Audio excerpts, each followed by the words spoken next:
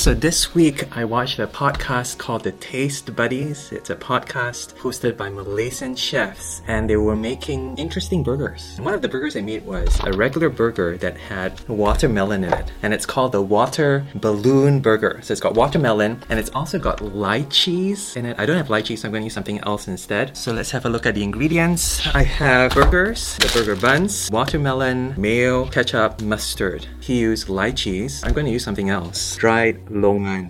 First challenge is to cut up my watermelon into the size of my burgers. Check it out. It's got seeds in it. There were only 2 watermelons left in Sainsbury's, so I had no choice. Woohoo! I'm going to use this to cut out the cross section of the watermelon. And yay! Watermelon.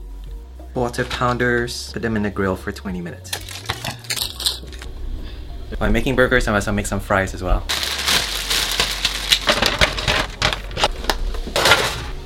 Nice. So this is the burger sauce, some mustard, tomato ketchup, and finally mayo.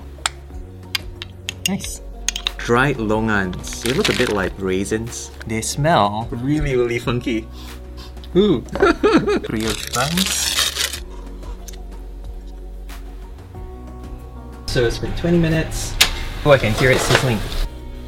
Okay, so I've got my burger, that's my watermelon, and let's assemble the burger now. Okay, I'm gonna put the watermelon first. Maybe this is a bit too thick. Ooh, this is warm. Dried longans on top. Finally, the top bun. Ooh, there you go, check it out.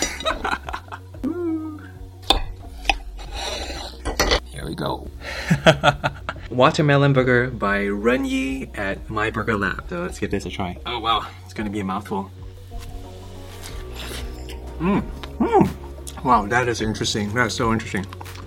My mouth is so confused. The watermelon is really juicy. In a weird way, it kind of complements the taste of the beef patty in the middle. It's refreshing and juicy and umami at the same time.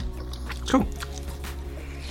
By the way, I just realized I didn't take out any of the seeds, so I'm just swallowing it all whole. So I help out on this workshop on how to preach, how to give Bible talks, that kind of thing. And I realized something. There's only so much you can do by showing people a good sermon, by preaching at them. At some point of time, you have to let them into your process, or let them into your kitchen if you like, to show them how messy it is.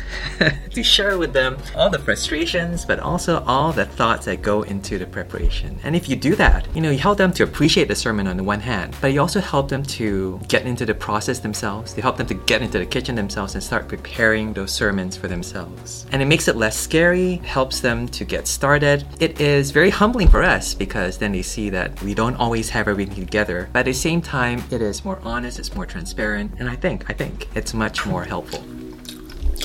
Very nice, very nice.